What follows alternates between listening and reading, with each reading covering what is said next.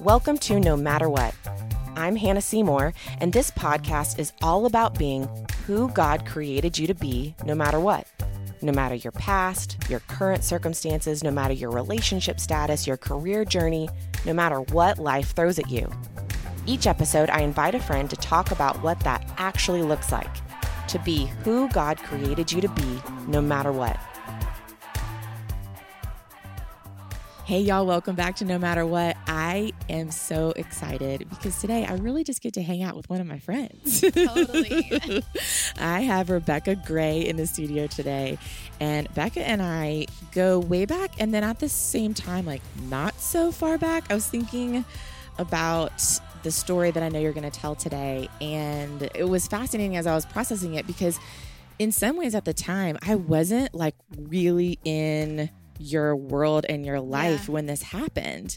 And so Becca, to back up, Becca is one of my sister-in-law Kaylee's very best friends, and they have known each other since college. Becca came to Nashville to go to Belmont University as a music major. Y'all, I have so many singer, songwriter, worship leaders on this season of No Matter What, but I live in Nashville. This is what happens. This is who you know. Yeah. Becca is a phenomenal singer, phenomenal worship leader, and Becca and Kaylee have been dear friends for a very long time. So I've known Becca through Kaylee. Becca did the makeup at my wedding. I mean, all these, got to hang out with her pretty much anytime Kaylee had all of her girlfriends around. But I think it really wasn't until I had Isaac that our friendship really started growing, separate aside from Kaylee. Like we would text just you and me. Yes. And those of y'all who have become a mom know you just kind of like get a new mama tribe when you are a brand new mom. You need other moms that are really close to you that, you do need moms that have kids that are older, but you need the ones that really remember how hard the first 2 weeks, 3 months, year is that are just in your corner. And so Becca became that for me, and Becca and Braden, her husband Braden, have been in small group with Tyler and I. And anyway, they have just become really dear friends over the years. Yeah. But the story she's telling today, I was so funny. I'm like, I was like aware, but not in it. I remember because I met Kaylee our freshman year and we were best friends. I mean, from then on, like we sat in our car and talked for like 4 hours that first night we met. Just were y'all in like a music class together? No, we met at a Mexican restaurant through a mutual friend. Las Palmas. Shout out to Palmas. Of course, Las Palmas. Through a mutual friend. And it was we just clicked. Like we were in similar spots in our lives, still dating our guys from high school. And we had we just clicked. Like our souls connected. That's amazing. And she was maid of honor at my wedding. I was maid of honor at her wedding. Like we just have stayed close. And so I sort of adopted her family. Like I would go to Wisconsin every fall break, and I knew Tyler because he lived here, and I never had a big brother. I'm the oldest of 5 kids, and I've always wanted an older sibling. So I sort of was like, Tyler, you get to be my big brother. And we would go to his apartment on Wedgwood every time it would like storm because we did not want to get stuck in the basement in a tornado, whatever at Belmont. So I got to know Tyler. I remember meeting you the first time you and Tyler kind of hung out. Oh, really? Before you sort of were like, Oh. And it was at the Adventure Science Center New Year's Eve party. Oh, I wasn't at that party. Okay, that wasn't either. No. Awkward. I'm just kidding. I could have sworn that was you. No. Anyway, that wasn't you. I was at the one in the Germantown, like meat packing factory one. And we had dated and we weren't dating. And I saw Kaylee and Ressler and I talked to them. So maybe I met you at that one. We were always at New Year's Eve parties that Tyler was doing because they were always better than anything else we were going to be doing in college. So but I agree. I feel like once you had Isaac, I was like, I like this girl. I know I like this girl. We're going to be in the same phase of life. I was the first of my friends, other than like one other friend, to start having kids. Yeah. So I also was clinging to people who could be mom friends with me because you need that. It's like this club you didn't know you weren't in, and then you have a kid and you're like, oh wait, I'm in this club. Please let me in this club. I need to get in this club. So I remember being like, Hannah, I know I'm probably not your closest person that you might think would be doing this, but I'm going to do a meal train for you. You need this. Yes. Like I was just, and then I feel like we sort of just became friends. Yes. And again, other new moms know, like, you figure out really quickly who you want advice from, and you have friends that you adore and you love their kids, but you're not going to raise them the same way. Like, so the pack becomes pretty small when you realize, like, this mom is on a similar page as me, how she's raising, how she's responding. Anyway, and so Becca really quickly got into that very small team for me of moms. Becca has 2 boys. Well, and to back up, so Becca met her husband Braden at college at Belmont, and they have 2 boys and 1 on the way. And so they're going to be raising 3 mighty boys. Men. Yeah. And so anyway, I always tease Becca that she's just 1 step ahead of me. She had a boy, I had a boy. She had a boy, I had a boy. So I mean, I'm not pregnant or anything, but I'm just saying it could happen. Our kids are literally ages 1, 2, 3, 4 right now, which is pretty fun. And they're all hanging out right now with our favorite babysitter. Yes. So anyway, okay, let's get to it. So Becca, this show is really all about just talking to everyday people about times that the rubber meets the road and you have to decide, Lord, am I going to trust you? Am I going to trust in your goodness in this situation that I don't like?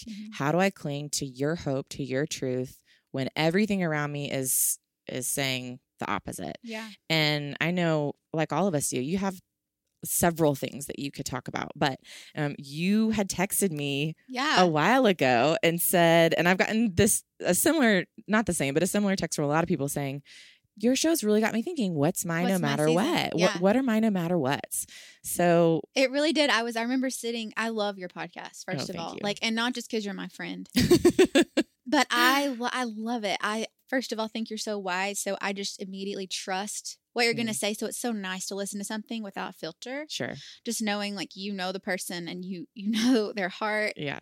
How you should still listen to me. How with you filter, know the word. Well, I know it's not like I don't think about anything you said, but I'm just saying. And you interview these people that are going through these things that I've never had to go through, and it just is so encouraging to hear how they love the Lord still. I mean, I love this podcast. Thanks. And I feel like of all the times in the world that we need it.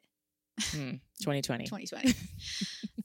Yeah. So I remember texting you being like, I didn't think I had a season like this. I was like, because everybody I hear on your podcast is, well, for 4 years we've been dealing with this, or it's like the worst case scenario of some of these things. And I was like, I thank God, haven't had to go through some of that. Yeah. But then the Holy Spirit quickly reminded me of this time in our lives, my husband and Braden's in my life, where it was our no matter what thing we had to walk through. And it may not have been as long as others, but the Holy Spirit was like, you promised me you would tell this testimony every chance you got. And I was like, you're right. Because it not only encourages other people, but it encourages me every time. Yeah. I'm like, oh yeah, God, you did that for us. Yeah. Isn't that funny how we have to remind ourselves and remember over and over and over what he's done in our lives. I was telling Braden and Kaylee the other day, I was like, I'm so excited to go talk to Hannah because I feel like we're just going to hang out and she's going to encourage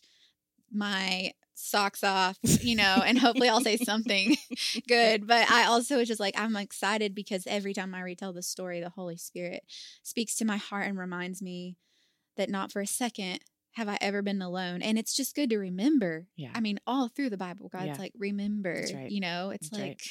I'm the God of Isaac and Jacob. And, he's like trying to get these people to remember. So I think telling your story is so important. So we had Elias, October of 2015, our firstborn son. And in February of 2017, he was 16 months old. He got so sick. That is exactly Pax right now. 16 months. 16 months. Yes. And that's just the yummiest age. Oh my gosh. Walking and learning words and just everything they do is precious. Yeah. And I guess I should start here at the beginning of 2017. So this was February when all this started happening. But in January, the pastors at the church we were at the time emailed the leadership team and was like, hey, at our next meeting, I want you to bring 3 to 5 things that you're praying for in 2017 that are big dreams and things you feel like God's giving you for the year. We want to come alongside you and pray with them. So I spent some time asking God, what are, my things for this year? What are the big things that I might be scared to say, but they're not scary to you? And one of the things that I've never had the Lord really say to me before that kind of took me by surprise. And if I'm honest, I sort of was like, oh, okay, it's not a big one, but whatever, which is horrible to say, was perfect health.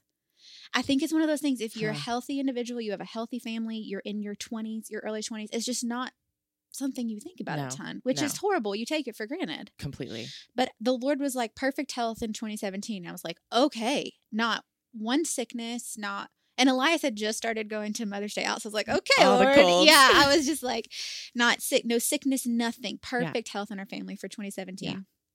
So fast forward a month later, beginning of February, he got an ear infection that just would not go away. He was on like 2 different antibiotics. We went back 2 weeks later for the visit. His ears were still super infected. They put him on a different antibiotic. We went back 2 weeks later. So at the end of this like 3-week ear infection, he got sick with like another virus, and he started running these fevers of like 104. And I just remember Braden and I hate when our kids run fevers. We know that it's like, we know all the things, you know, mentally and like logically it's good. Your body's fighting something, you know, but they get so sad. So sad. And you feel so helpless as a parent, and you know, you're just pumping them with like Motrin to try to help them feel better, but then it spikes again. And I just, you know, the day the fevers break is like the best day. Yes. Well, it just never broke. It was like 4 days of like really high fevers. Like we were putting, you know, like cold rags on them to try to break it. And on top of that, sometimes your kid runs fevers and they're just running around like normal. Yeah. He was not. He was down. He was sick, really, really sick, and like lethargic. He normally had so much energy. So it was like Friday of that week. He'd had a fever since Monday, and it was Braden's birthday. I'll never forget. And Elias's fever broke that morning, and we were like, thank you, God. Yeah. And then that night, we went and got ice cream cake. We got like 5 guys. We're like, the 3 of us were going to celebrate Braden's birthday. And I remember I got back with all of it, and Braden was like, he has a fever again. I know. And he was so upset. He was like, I just have to go take a walk. He didn't even eat his burger. The ice cream cake. Sweet man. I don't even know what happened. It like melted a little, and then I just put it in the freezer. I was like, this isn't happening tonight. And out of nowhere, our friend Pam Brooks, who we went to church with, we all call her Auntie Pam because she's everybody's auntie, you know? Yeah. And she called out of nowhere and was like, hey, what are y'all doing? I want to come by. And we were just like, at this point, we were so just like exhausted and sad that I think we were like, okay, yeah, like, come on. Sure. Elias was laying on the couch, not moving, still had a fever, on medicine. And she came over that night. She had never done this before and just sat and visited with us. She was like, yeah, I just feel like the Lord told me to come hang out with y'all. And we were like, that's so crazy, because we didn't know it, but we needed your spirit in here tonight because we are so discouraged. Yes. And she was like, he's going to be fine. Elias is going to be okay. And I just clung to those words. Like, I'll never forget it. And when she left, we were like, thank you so much for coming over. You know, like, this was not the birthday night we had in mind, but it was so much better. So what we needed. The next morning, our pediatrician, we'd been, by the way, 3 times that week already, because they tested him for flu, for strep, for everything. And every test was negative. So finally on the last day, and they'd given him like the 3 rounds of Rocephin, you know, like they're really like, hey, this is the antibiotic to end all. If it's something that an antibiotic can cure, this will be it. And we were like, whatever, trusting. It's our first child, you know. So we go in on Saturday because we were like, he's still not good. We just ran out the door. We're like, we'll be back in an hour, you know. Yeah. Show up, and they did some blood work that day. And the doctor we saw wasn't our normal doctor. And she was like, I don't know. It's just not looking how I want it to look. I think you should just go over to the ER and at least get fluids in him. And I'm thinking, okay, yeah, he's had a fever for 5 days. He's dehydrated. So we went to Vandy Children's. You know, we were in the emergency room with them. They got that IV in finally. The worst part, those tiny veins. Oh my gosh. And they were giving him fluids, and they took some more blood. Yeah. And I just remember we were there for like 45 minutes, and we had the first doctor come in and be like, we got the initial blood work back, and it's not looking like we want it to look. And we were just sort of like, okay, like, what do you mean? They're like, well, we're going to have some doctors come meet with you. Within 30 minutes, we had met with 3 different pediatric hematology oncologists. We were there for fluids. So I'm sort of like, this is not how I thought this Saturday was going to go. Well, not even that. I was like, I don't think you have the right person. You know, I was like, I'm so confused right now. He's fine. He's Auntie okay. Pam said he's going to be fine. He's okay. He just needs fluids. So, but they all sat down with this like grave expression on their faces, and they all were throwing out the word leukemia. Within 30 minutes, all of them. It was almost like they needed us to really hear them. You know, I don't know. And I was just like, I remember the second guy came through, and I was like, why are you saying the L word? I was just like, this is really early for you to be throwing that word around. Yeah. You know, we just got here and they were like, okay, I understand. I said, here's what I'll say. I am not crazy. You don't need to call a psych eval on me, but I'm a woman of faith and you can tell me what you're looking at, but you'll never hear me say he has it. You'll never hear me say that word. And I just knew in that moment, like that's what I had to do in the moment for me to be able to look at my 16-month-old and not break down. Lose it. Yeah. And he was like, we're going to admit him. We need to like run more tests and we want to watch him closely for the next few days. If his numbers don't get better, we're going to have to do a bone marrow biopsy. So Braden and I just kind of looked at each other and we were like, okay. I said, I'll follow your wisdom. You're the doctor. I'm going to do whatever you tell me to do. I want my son to get better. I just can't say that word. And then I remember they put me in a wheelchair and he sat on my lap because he was hooked up to the IV. And they took us up to our room and the door opens to the 6th floor of Andy Children's. And if you've ever been there, like my heart truly goes out to you because it was just the most unexpected walk down a hospital hallway I've ever had. Like I was being strolled and I'll never forget. I looked to my left and it was a wall of photos and all the kids had no hair in the photos. And I remember, there's those moments in your life you'll never forget where you hear the Holy Spirit like he's right beside you. And it was so loud and so clear. And he just said, fear or faith, choose now. And it was like I had to, in the second, had to make that decision. I looked, saw the photos, heard fear or faith, choose now. And I was like, I'm choosing faith. I'm choosing faith. That's it. Like fear is not going to happen. It's not a part of this. Well, I'm glad that it was a split second momentary decision because as we keep walking, I saw moms wheeling their kids in wagons, no hair. I look and see the signs on the doors that say transplant day. And they're this big, big decorated signs. It's like this big thing for families on this floor. And I was like, what are we doing here? So anyway, they admitted us and they were running tests for different viruses too, because they were saying there are some viruses that suppress bone marrow too. Sure. But the levels he was at, they hadn't necessarily really seen that with a virus. You know what I'm saying? So they were all sort of really giving us the word leukemia. Yeah. So we were there and that was Saturday. He got worse, even being there hooked up to fluids. Sunday, his numbers got worse. They kept coming and getting blood work and coming back and it just kept getting worse. And I was like, how is this getting worse? We're here, like getting really good care. He was swollen. I'm like, he's pumped with enough fluids to, anyway. So they were like, we're just not happy with it. So we want to do a bone marrow biopsy on Monday. So I remember on Sunday, this was when we finally started we weren't telling people that they thought it was leukemia or the L word. I don't know why it's still hard for me to say. I think just because I was in that mind, I was like, I need to do this to survive this. And I remember Braden and I looking at each other and being like, Elias is going to be okay if we're okay. He's looking to us for everything right now, every emotion, every feeling, every smile, I was like, we have to be strong. There's no other option right now in front of him. Yeah. Our families obviously were like praying, wanting to come. We were like, we don't know how long we're going to be here. So hold off for a second, But I remember our friends organized this 24-hour prayer Sunday night. Okay. Because you prayed. This is when I got clued into the story. Like I would have had no idea anything was going on. And I got a text. I don't even think it was from Kaylee. I think it was from like Daniela or someone else that was like, Cami organized it. Oh, that's probably who texted me. Because basically our friends Cami and Steven Avers, also best friends through college. Steven's a doctor. And so Braden had been messaging. He's one of Braden's best friends. And Braden had been messaging with Steven, like giving him the numbers. Yeah. Because he knew what it all meant. Yeah. So Steven, I guess, was clued in before everybody else to what. Yeah. But he never told us, he never made us feel like we were in danger. He was just, we're praying for you. Cami was like, hey, we're going to get this 24-hour prayer thing going.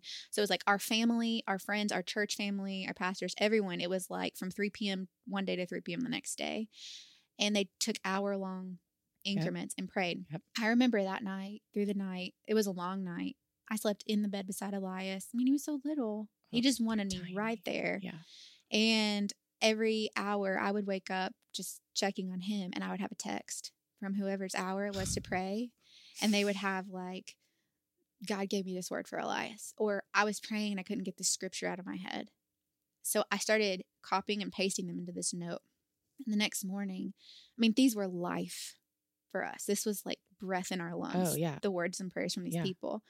I remember the next morning, I sent them to Kaylee and was like, hey, because she was in town, which is crazy because they were gone so much at this point with Russ. So it's crazy that she was there. I think Russ was actually not in town, but she had stayed back because she knew we were in the hospital.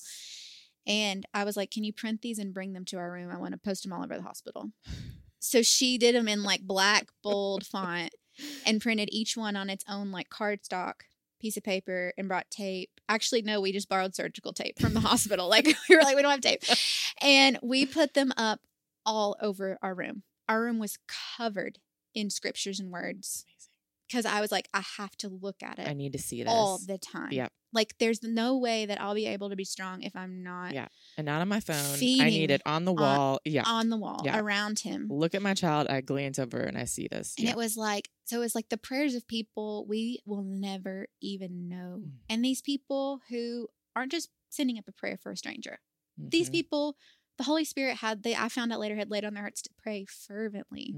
For this kid they didn't even know, for this family they didn't even know. I'm like, God, please help me be that kind of person. I know. You know, to not even know someone, but to like have my heart move for them because they're yours. Yeah.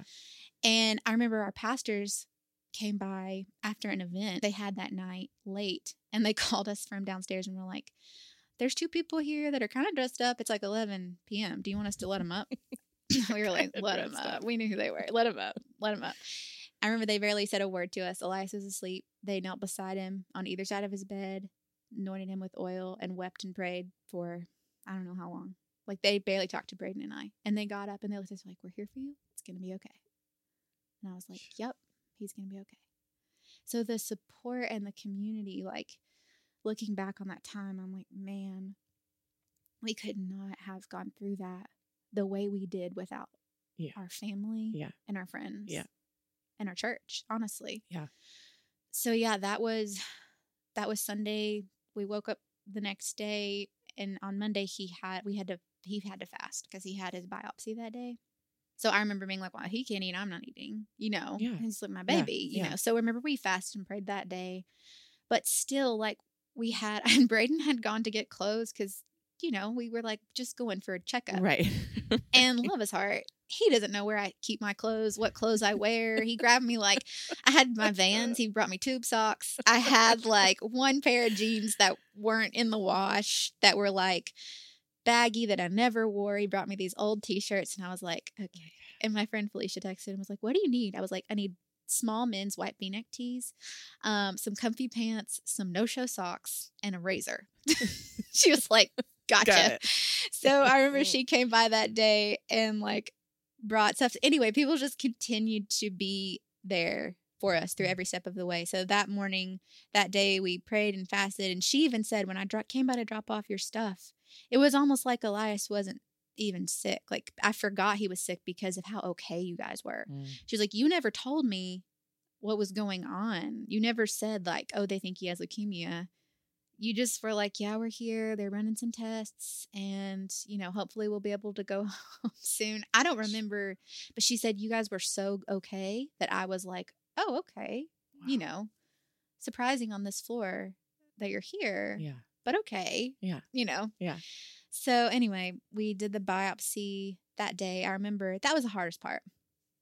For sure. We were like worshiping in the room with him. And I remember that was the first time I let myself cry since it had all happened. And I was holding him. He couldn't see me. And I think he was like napping on me. So we were listening to some worship music. And I remember crying and praying and just being like, I do trust you. I do. Like, no matter what, no pun intended. I was like, I really do. Yeah. And so we went, I remember going down to the, I guess, prep room for the procedure and just being really on guard. Like the Holy Spirit had given us this heightened sense of awareness. And it was like we were walking through with like these faith goggles on. It's the weirdest thing. My husband and I both talk about it. We're like, we have walked in faith in our Christian walks in our lives. We talk about faith. You have to have faith to believe in Jesus. You know, it's like definitely a part of our lives. But this was the first time we both say we felt faith. We felt strong when it made no natural sense. We felt peace when it made no natural sense. We were like unashamedly asking to pray with everyone who was going to lay their hands on him. So we prayed with the person putting him to sleep, the anesthesiologist. We prayed with the person doing the bone marrow biopsy procedure. And y'all just asked, like, hey, can we pray We're like, can we pray with you before this? Yeah. And no one said no. Yeah. Everyone was like, yeah, of course, you know? And so they did. I just remember they let me hold him until he fell asleep. So I got to take him into the room and hold him. And then they put, the stuff in him and he fell asleep. And I remember that was the hardest part, was leaving that room. Oh, yeah. So it's like, okay, now I'm going to just go sit in this waiting room where I have to wait for his name to pop up on a screen. And also prior to that, this is how much they thought he had leukemia. They had asked us while we're in there, because it's Vandy, right? It's a teaching hospital. And they were like, while we're in there, can we extract extra bone marrow so that we can use it for research? And we were like, totally. Like, whatever helps you all progress, like curing whatever we can do to help. Yeah. And they're like, it won't hurt him. And we're like, well, great. Then So they bring us this form to sign. I'll never forget. Talk about being like super aware. And my husband and I are reading through it. And at the top of it says, because you have been diagnosed with acute leukemia, we are taking extra bone marrow. The first sentence, because you have been diagnosed with acute leukemia. And Braden and I just went, we're not signing that. And we brought the doctor in and we were like, we're not being crazy, but this is the first sentence and we don't even know if he has it. Yeah. You haven't even done the biopsy. It felt like the enemy was trying to trap us by getting us to sign some form that agreed to the fact that he had it when I hadn't even been saying the word. It was like we had to be like fear or faith, like on guard from the second we got there, but not in a scary way, just in a like heightened faith way that I've never experienced. And I remember us being like, no, if you change the wording, like if you want to go back to your people and say, because we are doing a bone marrow biopsy to explore the possibilities of, his bone marrow, then we'll sign it. Yeah. And you can do whatever you want with it. Like, I hope it helps, but we're not signing it like this. And we didn't sign it. I'm like, I'm not putting my name to that. So did they extract extra bone marrow? No. I mean, I just felt like that made so much sense to me. Braden and I both. We were like, this is crazy. Yeah. Anyway, we even messaged Steven. He was our lifeline through all this. We were like, Steven, are we crazy? He was like, no, I wouldn't have signed it either. We're like, okay, great. So we waited and they, he did the procedure, woke up that night, was sort of just like, our parents had, I think, finally got there. Braden's mom was there and my sister Frankie was there, who was a nurse. I was like, I feel like you'll be able to help me, explain things to me. Yeah. And that night we slept and woke up the next day. And really, I remember the doctors came in that afternoon. Like, we waited all day. He was doing better at this point, as far as like feeling more like himself. He was eating more like himself and all that. And they came in and I'm not kidding. I was ready for them to tell me he had leukemia. I had acute leukemia. Yeah. I had never even said the words to people because I was so aware of the life and death I was speaking with my tongue. But in my heart and in my mind, I was prepped and I was like, so they're going to tell me he has it. And here's what's going to happen. Like, this is where our faith was too, though. And actually, Braden and I didn't talk about this until after the fact. Like, we were there for each other, but we weren't saying this to each other, that we both felt this way. They're going to tell us he has it. And then we're going to be here for a minute, but Elias is going to be okay. There was never a doubt in my mind he was going to live. But there was the thought of, I'm here for what you want to do through this, God. And we may have to go through this. Yeah. And honestly, I thought we probably will. Yeah. But I was to the point where I was like, I'm ready to go knock on doors next door. If we're going to be here, I'm going to meet these families that have been here longer than me. We're going to pray with them. We're going to start a small group here in the hospital. I seriously went through all of this. You were a woman on a mission. And what I felt like, my faith, even talking about it, like, I feel my faith. Like, I was like, all the kids are going home. Wow. That's what I said. I was like, that's why we're not going home yet. Because God wants us to be here to pray with everyone and encourage everyone. And every kid on the 6th floor that's here right now is going home. Wow. So they came to our room that afternoon. And I was like, he met us outside. He's like, you want to come outside for a second? We were like, sure. And he said, well, we have Elias's results. And we were like, okay. And he goes, do you want to do this out here alone? We were like, no, whatever you tell us, they're going to be here with us through the whole thing. Whatever you tell us, like, just do it in front of them. Yeah. Because like our family. Yeah. and Kaylee. Yeah. And so they came into the room and they were like a team of them, because there's always a team at Vandy Children's. And they were like, well, Mr. and Mrs. Gray, do you want to sit down? That's when I was like, okay, here we go. And we were like, sure. Just want to interrupt this conversation for a second to tell you about today's sponsor, Faithful Counseling. As y'all know, we talk about counseling on No Matter What a lot. There have been several seasons in my life where seeing a licensed therapist has been pivotal to my personal growth and overall well-being. And a question I get all the time is how to start counseling and even where to find a trusted counselor in your area. And while the answer to that question used to be kind of long and complicated, I am so excited to now be able to tell you about Faithful Counseling. The 3 things I love most about Faithful Counseling: 1, it's super easy to start your account and to start getting the help you need in whatever season you're facing. Faithful Counseling assesses your needs and matches you with your own licensed professional therapist in under 24 hours. You can send them messages, set up weekly video or phone sessions, and if you need to, you can switch your counselor at any time for no cost.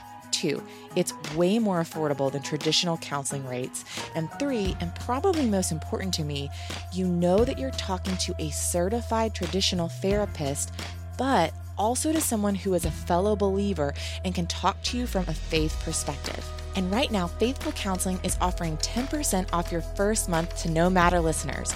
Just go to faithfulcounseling.com/no-matter-what. All one word, no matter what.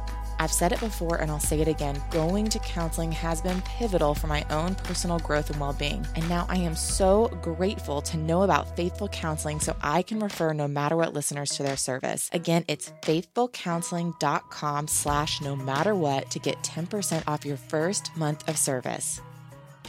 So we sat down and the doctor, the way he said it, I'll never forget or understand why. But he was like, what did I tell you the word blast meant? And I was like, you told me blasts were leukemia, showing up in his blood cells. And he was like, exactly. So we went and we looked at Elias's bone marrow and we saw 3% blast. So I was like, okay, he's got it. And he said, which is basically nothing. And his bone marrow was reproducing. His blood cells were reproducing. He does not have leukemia. That's how he told us. Like, do you not have a lot of practice giving good news? Because I just was like, I don't know if they do it or they're trained to do it in such a way that people hear them. Yeah. You know what I mean? Like, because I bet. Like, sort of alarming and on purpose. Yeah. Because it's such a, I don't know, flurry of thoughts. And like, it goes so fast, you could be in shock the whole time. Yeah. And I was like, wait, what? He does not have leukemia. And he was like, he does not. And all the doctors started smiling and all of our family started cheering. And I remember I was the weirdest reaction because I imagined I would be weeping and on the floor. And I remember just hushing everyone. My first instinct would be like, shh, because I was so acutely aware of the fact that people around us could hear us cheering and they may not get to go home. So that's where I had got to. I was like, wow, Lord, are you sure? Like, it still makes me kind of weep because I was so sure that we were there. And to have that, I mean, Becca, you're like in that split second that you're relieved for your child and grateful to the Lord, you're already thinking about the people next door. And I don't think most people would be in that position. Just think that's where the Holy Spirit took us. Mm-hmm. Like, I think the Holy Spirit takes you there. If you have faith in God. Yeah. That's what I'm realizing. Like, having faith and praying and believing for an outcome is great. We can ask God whatever we want to ask him. Yeah. But we also have to say thy will be done. That's right. Like, when you posted that the other day, yep. I was like dying because Braden and I had just been talking about that. And sometimes the danger, I guess, of the way faith for things can be preached today. Yeah. It becomes prescriptive. Yeah. And in turn puts you in the power seat. That's right. Almost strong arming God with his word. Yep. And he loses his sovereignty. Yeah. And so something that I think we're careful to do was to still be like, thy will be done. I mean, I think even to the point where I thought he was going to have that diagnosis. Yeah. Now, I had not got to the point of thy will be done if you take him from me. Right. I was not there. Right. But right. again, I felt like in that moment, what looked so vastly different from the word he gave me in January to now was because that word was for this time. It was for me to cling to.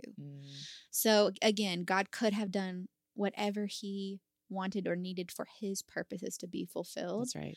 But I never felt like it was Elias dying. I felt like it was maybe Elias getting sick. Yeah. You know? Yeah. And I mean, I was clinging to every word we'd ever God spoken over him. Like, you said this, God, you know, he has a future. Yeah. He has a future, you know? So, but yeah, when they let us go, I just remember being like, are you sure? Yeah. And then, so you go through all that. And then also in the meantime, we're getting these they tested for viruses that suppress bone marrow. None of them came back positive. So I'm really thinking like, okay, it's not a virus. It's got to be, you know, the other. Yeah. We were discharged within like 30 minutes and in our car on the way home. So you were there for 4 days. 4 days and then discharged in 30 minutes. Can't never get discharged in 30 minutes. Exactly. For real. I was like, someone must have really needed the room. I don't know, but I was just like so surprised that they would let us go. Because days before, not only were his numbers so bad, but they were telling us his magnesium levels were off. He might need to have a blood transfusion. That was just days before. So it was kind of hard to wrap my head around, you know, I was a little apprehensive about leaving. Yeah. But I remember getting in the car and I was alone. We had driven separately because Braden had, you know, gone back to get stuff. Yeah. And I just remember that's when I finally broke down. And I was like, God, I thought every kid was going to get to go home. Like, I'm so grateful we're here. Like, I'm so grateful we're here. But almost a little bit of survivor's remorse in the sense of like, why? That's not fair. And I just remember the Holy Spirit saying like, you don't know what I can do. I don't need you there to sweep through that floor and send every kid home. Yeah. Like, you know, this is God's mercy. I can do what I want to do to your family. And I think it hit me in that moment of like how valuable the prayers were and how much it changed our lives. It changed our faith lives. Yeah. But I don't think that and I think I learned this lesson through this. I don't think how hard I prayed or how well I prayed or how much I prayed is what sent Elias home. That's right. I think it was the mercy and grace of God. That's right. And I don't think I prayed any better than the person next to me. Yeah. You know, but why one person gets to go home and one person doesn't is beyond my understanding. Yeah. But God works all things together for the good of those who love him. And I was just talking to Braden. My husband is like, I mean, you know him. He amazes me. He's such a teacher and he'll pull things out of scripture that just bring the whole book together for me. And like, anyway, he was saying that the other day. He said, all things, not all things in your life or my life. That's right. All things. Right. And I was like, wow, when I read that scripture, I read it, you know, he works all things together in my life for the good of those who love him. So that's everything in my life is going to be good and easy. Right. That's how I translate that. I think a lot of us do. Yeah. But it's like, no, God has this greater zoom out. He has this greater purpose and it's to fulfill his purpose. So do we believe in praying prayers of faith? Absolutely. That's what got us through the scriptures on the walls and not even speaking the words and just believing to the point of where I might have looked a little crazy, but also saying thy will be done. Like also acknowledging his sovereignty in it all. That's right. And so I just remember once he said that, I finally rejoiced. Like I finally felt like this release and I was like, we're actually going home. Like, I can't believe we're actually going home. You know, and he had like a snack. I'll never forget, chocolate snack pack my mom gave him as soon as we got home and a cheeseburger from McDonald's. So judge me. I know it's like, okay, your kid's been really sick for 5 days. Let's feed him a Happy Meal. But my mom was just like, he's having a dang cheeseburger. That's right. Like he just went through a lot and he had, he barely he didn't even get to eat the day before. So yeah, it was just him sitting in his high chair that night. And he was fine. Like he just was fine. They're like, so we had to go back for follow-up blood work 2 days later. And I remember this so vividly. They took his blood. We went to meet the doctor and at Vandy's Children's. At Vandy's Children's. Yeah. The same doctor. Did you kind of have like PTSD? Well, a little, yeah. So I'd be like, I don't even want to walk back. I don't want to be back in here. Yeah. We've had to deal with that trigger a lot when our kids run fevers. Yeah. These days. Oh, I can imagine. We met with the same doctor who had discharged us and given us the good news. And he was like, well, Elias's numbers are higher than the average kid his age at this point, which is crazy because they were so low. It's like bone marrow biopsy.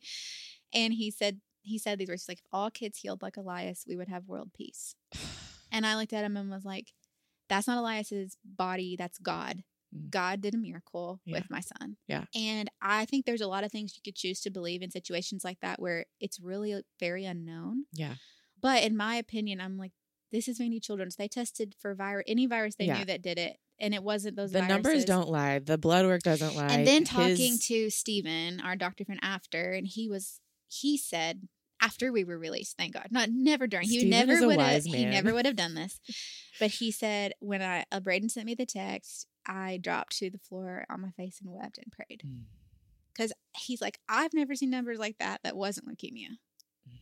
So in my opinion, what I think happened was he probably did have it and God miraculously healed him. Like that's, I don't know. I mean, I don't know. Maybe he didn't, but I'm just like, we don't know.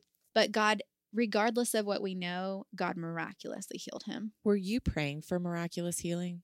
Yes. Yeah. Yeah. That's all I was speaking. Yeah. You know what I mean? But in my heart, I think there were other places I was going. Yeah. And not to, I didn't ask that question to lead then then that's why God answered it. Because again, but what you said before, I mean, anytime I think we get into a prescriptive, if we do X, Y, Z, then God does A, B, C, we've missed the mark. If you hear a preacher saying that to you, or we have gone off the reservation. Well, this I feel is not like how it's God very works. prosperity gospel though. Like, yeah. You say this prayer, you do this thing. God's word says this, therefore He will do. But it's I like can God's control word God's. also says this. That's and right. okay, who's the perfect example we follow? Jesus. Yeah. What was his prayer? Take this cup from me. Yeah. But thy will be done. That's right. Like he's the perfect person to hear. Braden loves the prayer. I think it's Shadrach, Meshach, and Abednego, and they go in the fire. That's right. They're like, our God can take us through the fire. Our God will take us through the fire. But even if he doesn't, we will praise him. That's right. Oh, Beth Moore has a sermon in her Daniel series on that. I think it's Daniel 3. It's one of the best sermons I've heard on that passage, but also just in general of being rescued and redeemed through a fire. And she talks about whether it's the terminal cancer diagnosis, all these things that to us feels like being thrown into a fiery furnace.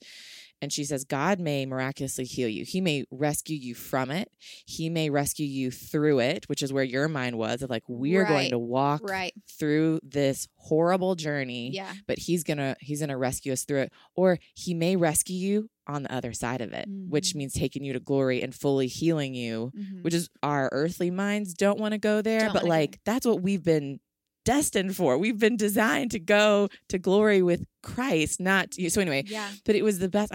It was just the best sermon I'd ever heard on praying for healing, praying for being rescued or redeemed from something. It's like, yeah, Lord, you're either going to do this miraculously on the front, you're going to take me through it and I'm going to suffer, but you're going to redeem me through the suffering, or you're going to take me to glory.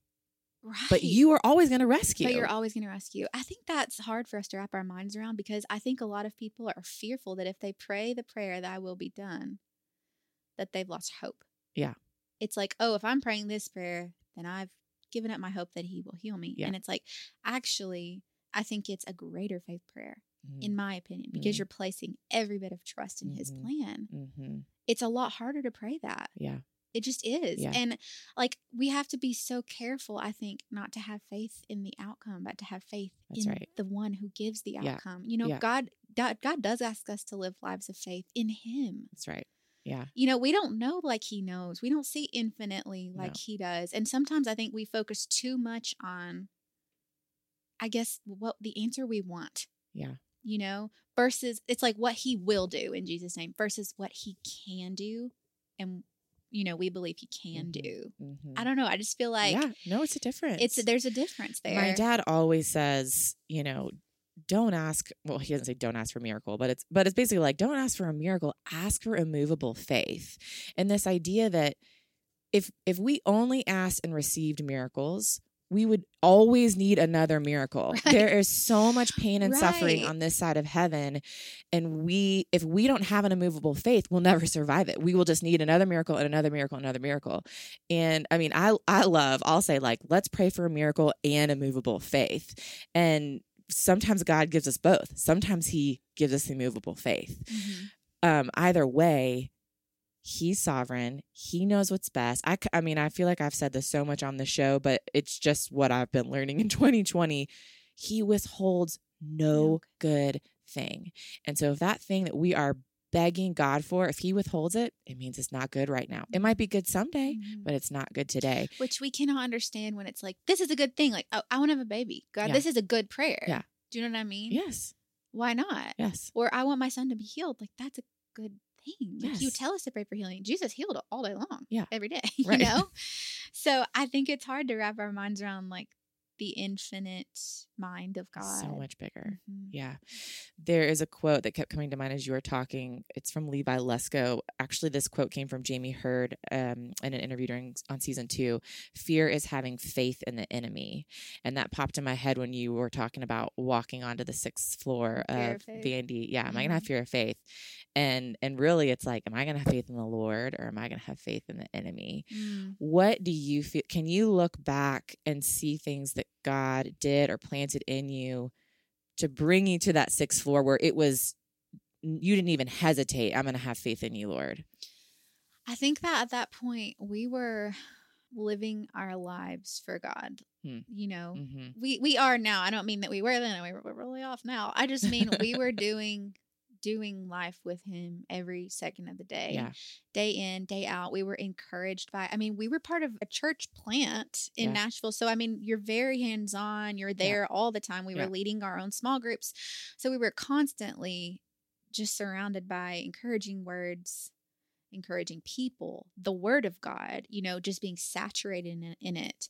So I think a lot of that helped, but I think it's just this thing that comes from down deep if you've said yes to God. Like, I think if you've truly said yes, when you're in those hard situations, you don't even know the kind of strength that he can give you. I don't necessarily think you can, I think you can prepare, like you can build your storehouse so that you're pulling from this place of strength. But at the same time, like, you don't know how you're going to respond in that kind of situation. And I feel like I was like, I need all the strength you have. Because I knew I could not do it on my own. So I think for us, it was just like a no-brainer. Like, we are going to trust God. But I think that was the decision. Living that out was a totally different, different story. I think about this story a lot. It's like funny how it comes up in my brain at times, and from the side of, I was someone who got a text to be on that 24 hours of prayer, and I think about that a lot, and then I immediately ask myself, one, am I actively living in relationships to where I would be on that text? Like, I want to be a woman that people immediately think, ooh, text Hannah Seymour because she will totally pray fervently for me in my situation. I want that to be my reputation, not for the sake of that being my reputation, but for the sake of that being my character. Right. Yeah. And then 2, which is has more weight, I think, for me, is who are going to be my people.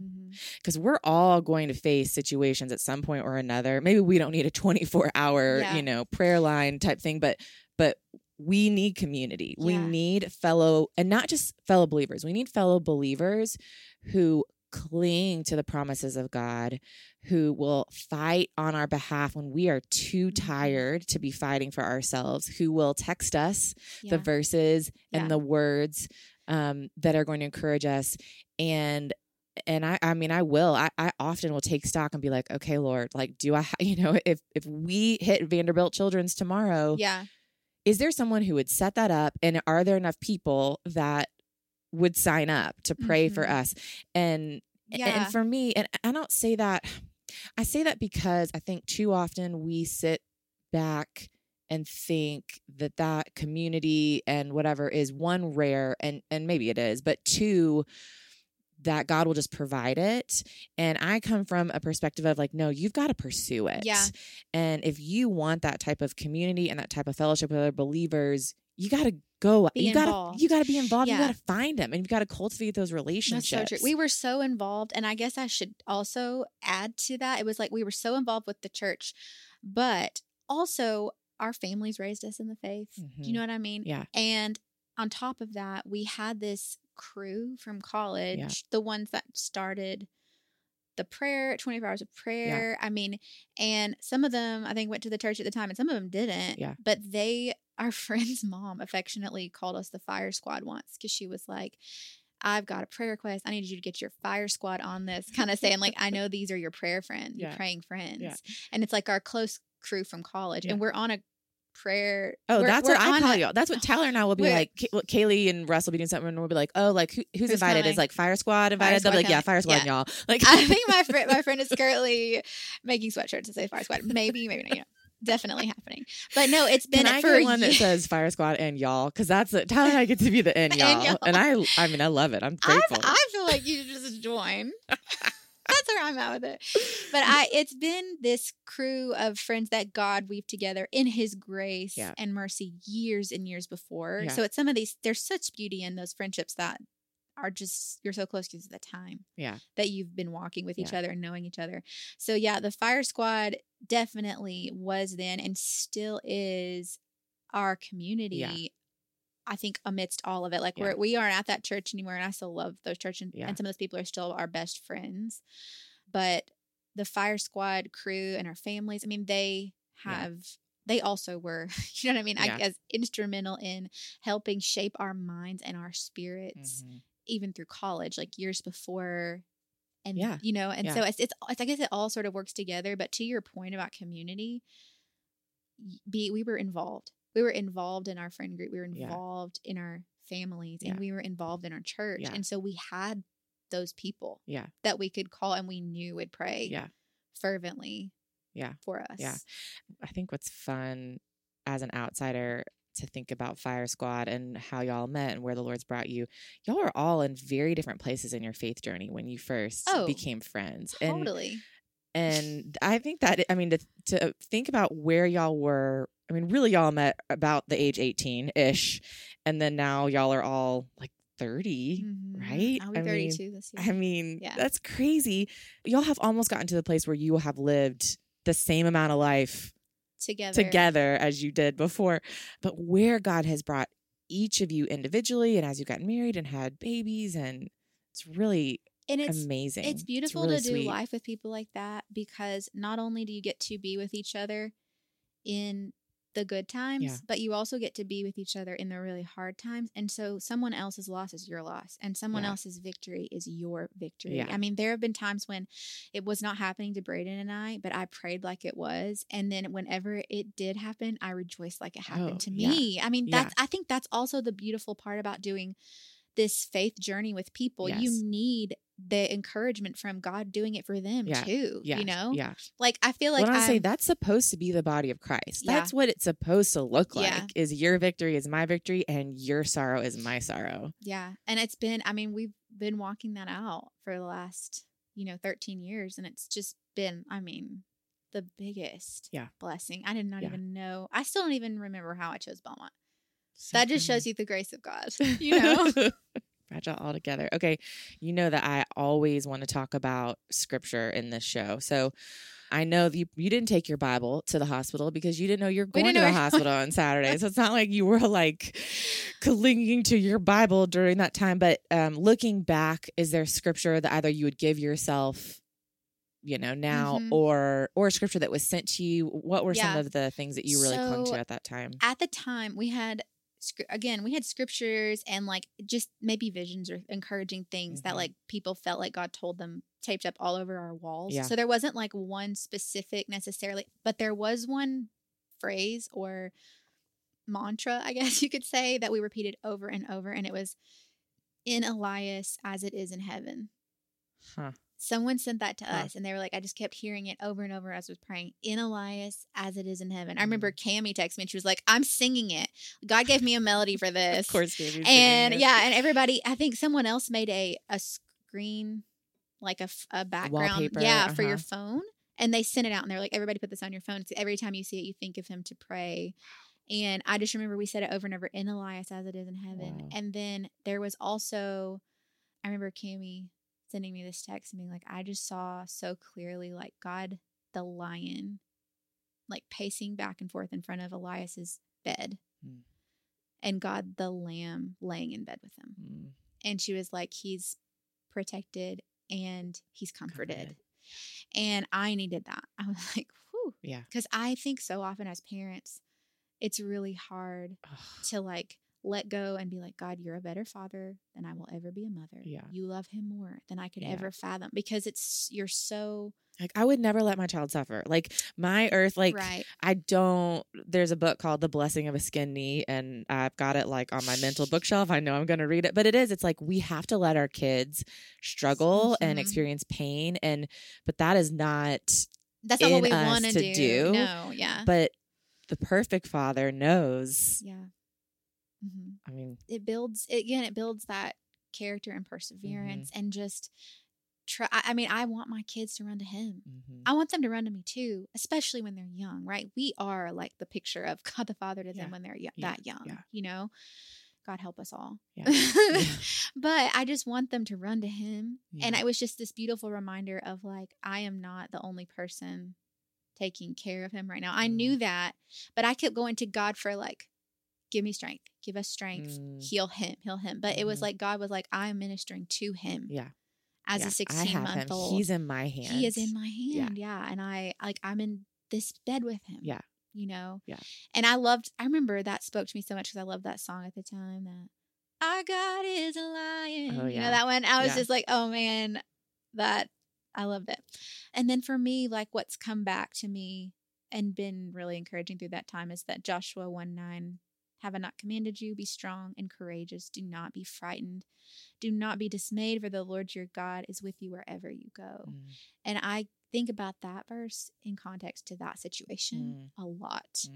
I felt strong. I felt courageous when it made no natural sense. And if you know me, you know I'm emotional. You know I can give in to that really easy. So I think God, knowing me and knowing how he designed me, he needed me to focus on his strength. Yeah.